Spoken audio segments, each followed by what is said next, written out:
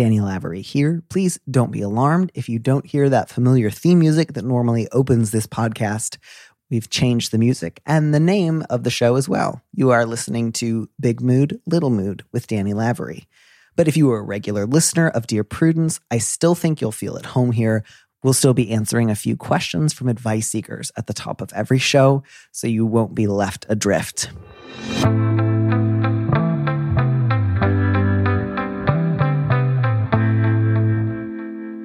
Hello, and welcome to our mini episode of Big Mood, Little Mood, or Little Big Mood.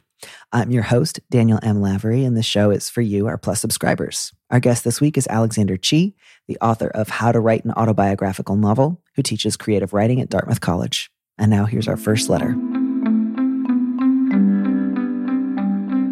The questions that we have today have something to do with monogamy, domesticity, long-term relationships, expectations that people might have of one another, as well as just some garden variety. How do you handle having a feeling beyond just yelling at someone or pretending it's not there? And I don't think either of our letter writers have quite landed on it just yet. Would you mind reading our first letter? I would love to. Thank you. Subject: Infidelity brings improvements. I've been married to my wife, I'm also a woman, for more than 14 years. We stopped having sex 10 years ago due to practically non-existent libidos, mostly due to antidepressants and menopause. But last year, with the advent of the pandemic, I connected with a young man over an online art trade. He's about half my age. The trade became a flirtation, and then more. And our text thread is still ongoing. It's all about sex. We've had sex by text, by phone, and eek once in the flesh. I now carry daily guilt over what I've done. I've never cheated before, but this was fantastic. Upped my self-esteem and made me feel sexy again. I think it's made my marriage better, but I know if my wife found out, she would never understand. We got on fantastically. I don't want to tell her, but holding the lie in is very stressful. Should I just try to forget the experience, or is there anything to be gained by telling her the truth? I am still friends with the young man, but things are now platonic. That last line is very optimistic. Aspirational, even. Yeah, I really appreciated the optimism in that last line of just like, I'm sure that'll never happen again. We'll just text about art now. Yeah. So this letter made me think of an expression that a friend of mine came up with last year. Basically, Hovid is what they were calling the experience of like the intense ambient horniness that seemed to take over everybody as soon as quarantine kicked in.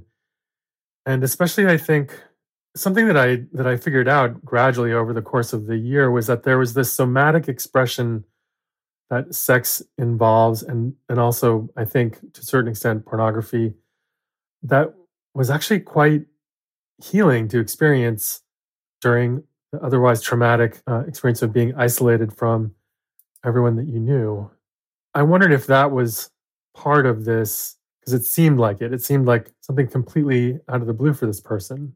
But I don't know. Where did you go when you read this? Yeah, that made sense to me. I think based especially on letters I've gotten, there's a sort of even split between people who, especially around the start of the pandemic and quarantine, or having to go to work under additionally fraught conditions, as the case may have been, depending on people's jobs. There was a sort of split between some people just felt like my sex drive went into the basement, it just turned off, and other people who felt like it went way up, and sex and pursuing sex felt really like one of the few pleasures that I could rely on. And it sounds like I do occasionally hear from people who felt a little bit of both.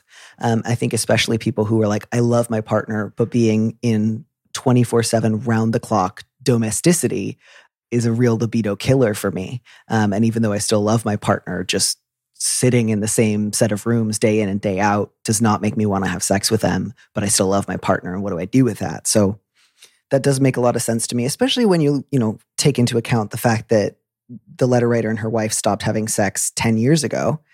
And it's not really clear to me how much they've spoken about that. It doesn't sound like it was necessarily super distressing for either of them. Maybe they were both kind of happily or contentedly on the same page about that for a while. And then, as it often does in life, one's libido does not remain perfectly consistent. And one of them had an experience that sort of reminded them of, oh, that's still there, or that's there in a different direction than it used to. So I guess I want to say a couple of things. One of which is I really think that last line is optimistic. I think if the letter writer says, I'm just going to forget about this and have a platonic text conversation with this guy, and I'm sure we'll never slide back into the erotic swamp that we were previously like joyfully splashing around in and getting muddy in, I think that's pretty unlikely. When you try to, I just think of like, oh, let's just keep this a naughty little secret between us and vow to be good forever. Like, that's a hot scenario. That's not going to keep you away from something that you enjoyed doing for a year. And then that sort of other question of, it felt really good for me, and I believe that it would really hurt my wife if I told her about this. And how do you balance those two things at the same time? So I think my advice to this letter writer would be something like, I think you should consider talking to your wife about it, both because I think it would be really difficult to keep this from her. The odds that she would eventually find out are decent, and she would be a lot more hurt if she found out accidentally than if you told her. But also because it doesn't sound like you, letter writer, kind of want to go back to, okay, that was one amazing hot year, but let's go back to not having sex and not really talking about it again. That's what I want now. So I think one of the reasons you should talk to her about it, and hopefully the two of you can find a way to discuss the ways in which this does hurt her and also see if there's something on the other side, is, if she's been really happy not having sex with you for the last 10 years, even if she does initially feel like some jealousy or distress or anger about learning that you've slept with somebody else, I don't think you necessarily need to take it for granted that she's not going to be open to the possibility of talking about other options. Do you think that's too Pollyanna-ish? I mean, I feel like there's at least 3 different worlds described in this email, and I don't know that they reconcile with each other. And I think you've outlined it pretty well, which is like, does this person want to go back to the sexless existence that they had? Because they seem so excited about sex, to be honest. Like, what are they going to do? Just like put a hat on that and walk on? And I think the other piece is like, how has it made the marriage better? What does that mean? Does that mean they're having sex again, or what? I think it's clear that this person's sense of sexual attractiveness is connected to their self-esteem.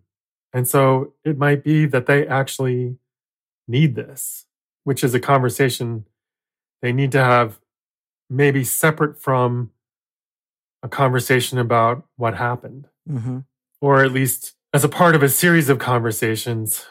I think in this situation, if you do tell someone that you have cheated on them, I think you need to own up the way it's going to be harmful, but also own up to the need that it came from and the way that it created the problem that you are then trying to take ownership of. Because Right.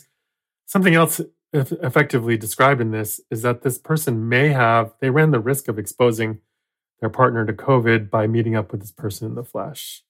And that's something that was done non-consensually and might be something this wife might not forgive. Yeah, I think that's fair. I think it's important to say, this was a year. This was pretty significant for you emotionally, sexually, and in other ways. So to me, that leans a little harder in the direction of, I do think it's important to disclose, just because it was pretty big, because it was pretty important. And I think, letter writer, rather than say, I think it's made my marriage better, because, your marriage is something that both you and your wife are equally invested in. So it's not just up to you to say it's made my marriage better, because she might very well say it made you nicer to be around this last year, and now it makes me very hurt and upset. So it has not made our marriage better. I think the thing that you should replace that with is, it's made me enjoy my marriage more. You can take ownership of that. You have the right to say that. But I think trying to say it's made my marriage better feels a little bit like you're trying to preempt any potential anger or distress on her part, of like, but you liked the net result, which was that I was a lot more fun to be around. So maybe the ends justify the means. And I would say, if there's anything to be found on the other side of this, if there's a way for you two to get past this, I do believe that's possible. I don't think that cheating necessarily has to be the end all and be all of every relationship. And especially in the situation you two are in, it sounds like a different kind of relationship to monogamy might be really worthwhile. I can't guarantee that that's going to be what she wants. And I can't guarantee that you'll be able to do that immediately or in a way that feels mutually satisfying. But it certainly seems like the status quo was no longer serving you. And so it seems like the time is right for such a conversation and for you to say not, hey, it made our marriage better, honey, so you should probably just say yes and get on board, so much as I had a really good time. I also felt really guilty. I also know that this will likely hurt you. All of those things are true at the same time. I want to leave the door open to consider possibly continuing to sleep with or flirt with other people and see what she has to say.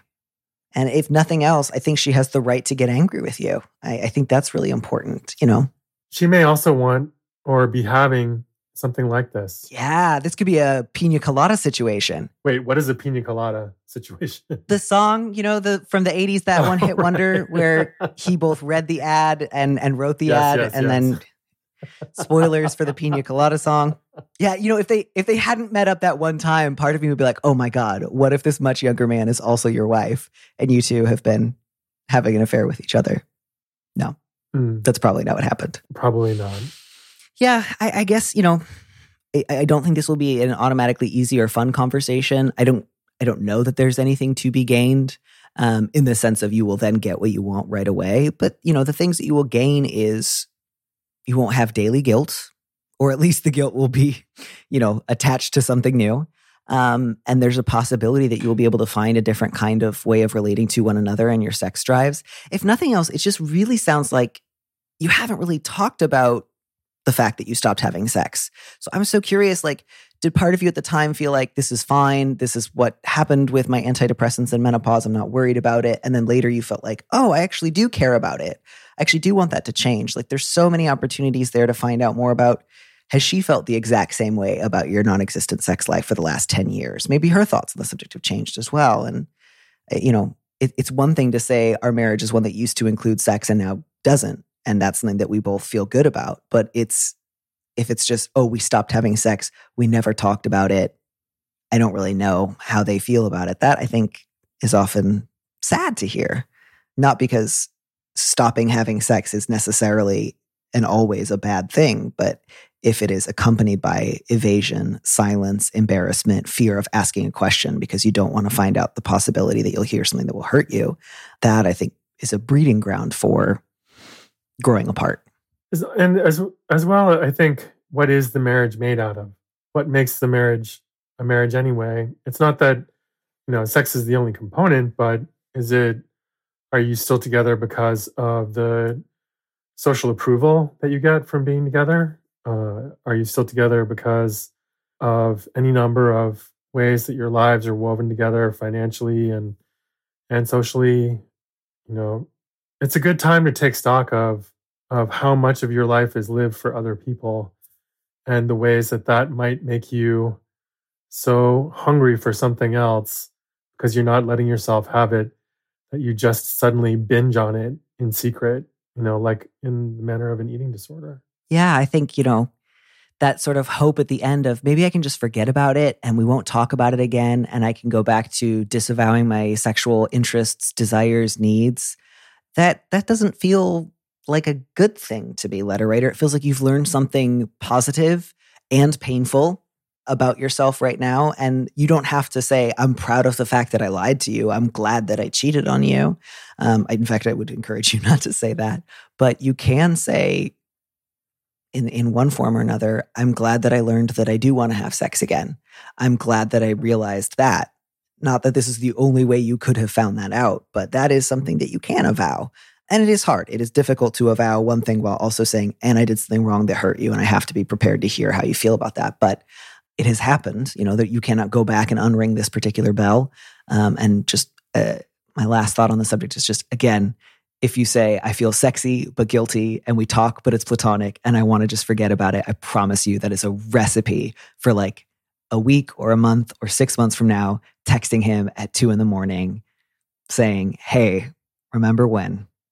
It just furtiveness and self-loathing and a sense of getting away with something. All those things add up to a late night text. Yup. Not that either of us would know anything about that, I'm sure.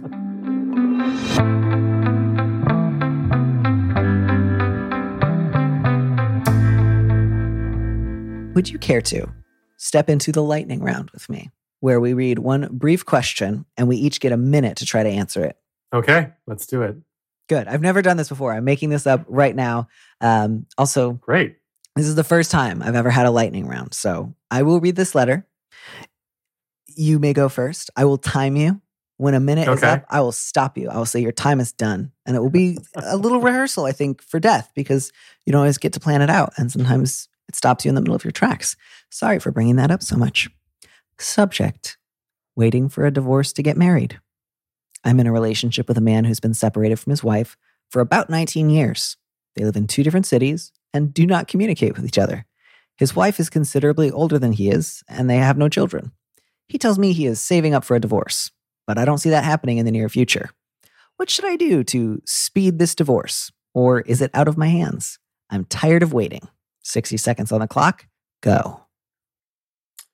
Yeah, nothing. The only thing that you could do is to just say, I can't wait anymore. I've got to go, and see if they react. It's time for an ultimatum. This is, there's something that you don't know about that's holding that relationship together, and it's time to find out.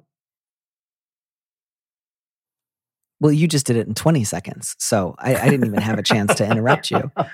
I'm going to try to take us home in the remaining 42 seconds. So similar, I think the one thing you can do short of an ultimatum is you can say, you tell me you're saving up for a divorce. I don't see that happening in the near future. How much money do you need for a divorce? Put a number on it.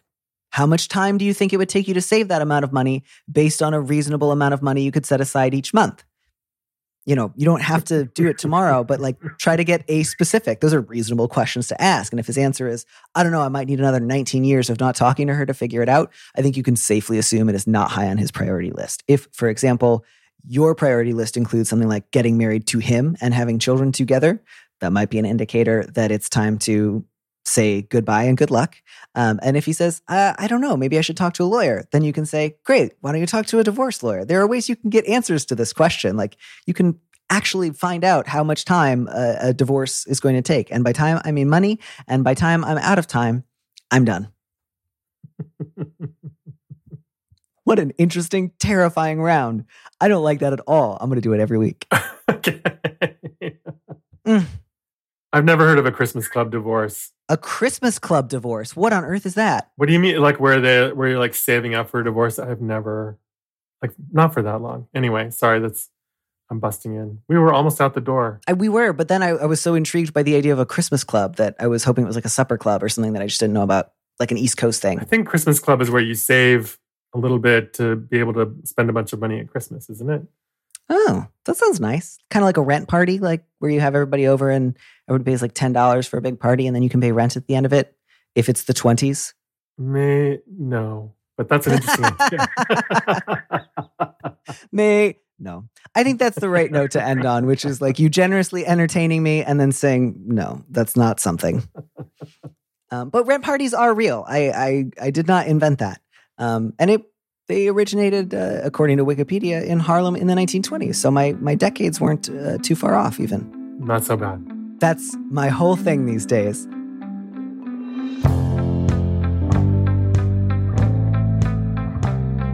Thanks for joining us on Big Mood, Little Mood with me, Danny Lavery.